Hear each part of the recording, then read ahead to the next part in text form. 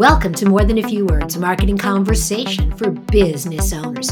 This is your host, Lorraine Ball, and I have spent years building my personal brand. Whether you run into me in person or online, I am who I am. And one of my favorite tools is LinkedIn. And that's what we're going to talk about today, how you can use LinkedIn to build your brand. And I could not think of a better person to have this conversation with than Matt Parkin. He is a LinkedIn top marketing voice and personal branding coach.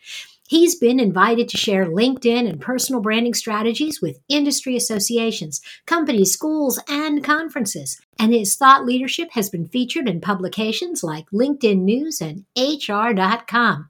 Matt, welcome to the show. Thanks for having me today, Lorraine.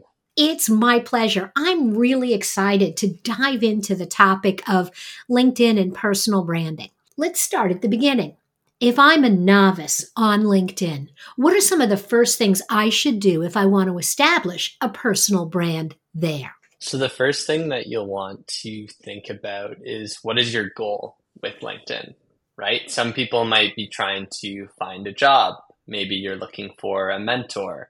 Maybe you're trying to raise money for your business and you're looking for investors. Maybe you're trying to attract employees, or maybe you're trying to sell to clients. Maybe you're doing a combination of all of those things, right? So it's important to get really set on what your goal is so that you can then make a targeted plan of attack to help you get to that goal. Because if you put your profile up and start randomly posting and commenting about a bunch of different topics, then you're not going to be able to get to your end goal as efficiently as you would like to. And so getting really dead set on that goal is an important first step. Okay, so I'm going to set a goal. I want to be known as a subject matter expert, and I've got 2 or 3 key areas that I really am good at. What do I do now? The next step that you'd want to do would be taking those 2 to 3 areas and start brainstorming potential post topics that you might want to be talking about. I find a lot of times people on LinkedIn, you see the promotions, the awards, the recognition, but really being able to share the other side of your journey, some of the failures that you've had, some learnings that you've had, challenges you've overcame, and being able to share that vulnerably and authentically is a great way to be able to connect with your audience, because sharing an award is great, but it doesn't really add any value for people in your network. But if you said, hey, this is my key topic that I'm talking about, and this is something I wish I knew 3 years ago, that's going to add a lot of value for potential clients, investors, job seekers, whoever you're trying to get in front of. Absolutely. That type of vulnerability opens the doors to conversations, because when you say, I was trying to do this and I messed up and this is where I went wrong, you can then ask the question of, what should I have done? Or have you had this same challenge?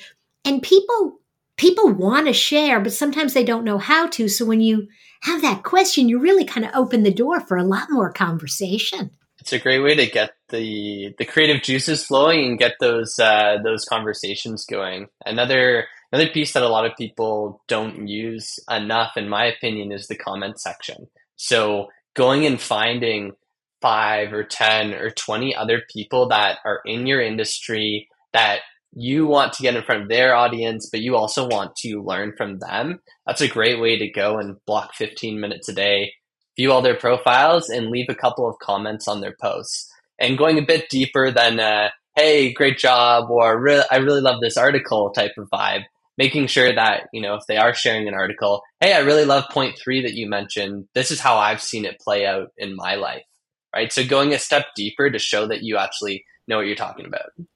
That's a really key point. I've noticed that when I take the time to do that, there will be other people who have just liked or shared the article, but when they see my comment, they'll view my profile, because now I've said something that's worthwhile. Great article is a feel good, but it doesn't inspire anybody to care about you.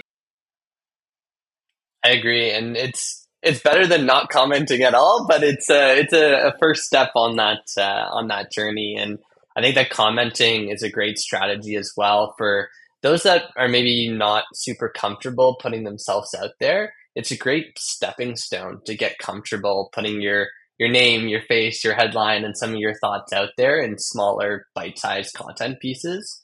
And then if you're able to take those comments, put them into a spreadsheet for later, and now you have a bank of potential post ideas. You can take that comment and elaborate on it to make a post in the future. That's brilliant. I never really thought about that, but not only doing that spreadsheet, but linking to the original conversation. So when you write that post, you can even go back and say, this post inspired me to do this. I love that idea. I'm going to start working on my spreadsheet tomorrow. Okay, so I know what I want to talk about. I've got my few key terms. I'm spending good time every day connecting and commenting on other people. Now I'm ready to showcase my brand and my expertise. Are there rules for the kind of content I should be putting out there? So something to think about when you're posting content is that LinkedIn wants people to stay on the platform. So I see a lot of people that will put links to blogs or, hey, come buy my book or come check out the podcast. And that's great to do every now and then, but the algorithm isn't going to push that out to as many people. So an alternative to that, if you did have a blog on your website that you wanted people to go and check out, would be either A, taking a screenshot and posting an image related to that blog, or sharing a text post with potentially a picture of yourself, walking your dog or sitting at your desk and sharing some of the key insights from that blog. You're still accomplishing the goal of educating people. And then you can leave that blog link in the comments or on your profile so that people can still find it afterwards. So that's a great way to get around the algorithm and still add value for your audience. Absolutely. What do you think about the newsletter function? Is that more effective in your opinion or less effective than just a blog, doing the blog post? Does the algorithm prefer one versus the other? So the nice thing about the newsletter is when you create the LinkedIn newsletter, it automatically invites all of your connections to subscribe. So really quickly, I think the last email newsletter that I built 2 years ago, I got it up to about 500 subscribers. I was able to get a LinkedIn newsletter up to over 1,000 in under a week because it automatically notified people.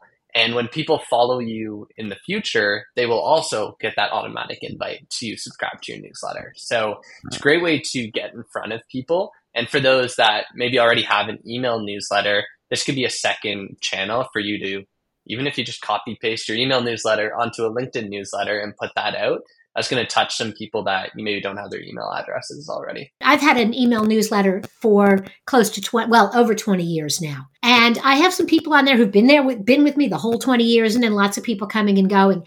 And I'm seeing a little bit of exhaustion with my primary newsletter, but the LinkedIn newsletter, because it's coming from LinkedIn, I'm seeing much higher engagement rates. So that idea of taking the same content and sharing it in both locations is a really good one. Especially for a capacity standpoint, right? You don't need to think of two different things to say from scratch. Just putting it in a different place can sometimes be a good way to go about doing that. And so when you're thinking about your overall brand on LinkedIn across other platforms, right? If you post a lot on Twitter, take a screenshot of your tweet, put it on LinkedIn. If you film a video for a TikTok or an Instagram, put it on LinkedIn, right? You can repurpose that content to get some extra reach there.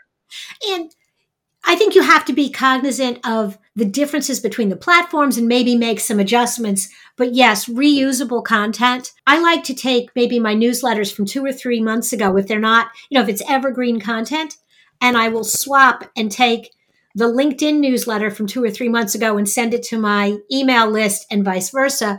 So people don't feel like they're seeing the same stuff and people forget. They forget, 2 weeks, it's out of their heads. So I think there's a lot of clever ways to reuse content. Any don'ts, as we're kind of wrapping up here, is there one thing that people should not do when they're trying to build their brand on LinkedIn? Don't be salesy and disingenuous. People do not want to log into LinkedIn to get sold to. They are likely there because they're wanting to connect with other people or they want to learn. And so if you're able to add value and educate and come across authentically, that's going to turn into more inbound messages, more engagement on your content, and more views on your profile. instead of constantly being a salesy person and just shoving things down people's throats. Great feedback. Matt, this has been wonderful. Thank you so much. Thanks for having me, Lorraine. If you've enjoyed Matt's comments, there will be a link to mwmconsulting.org where you can learn more about Matt and the things he's doing. And also, I'm going to suggest you might want to look for him on LinkedIn. And if you've enjoyed the conversation and want to find other resources for your business, be sure to check out our toolbox. Look for MTFW wherever you listen to podcasts. This has been another episode of More Than a Few Words. Thanks for listening.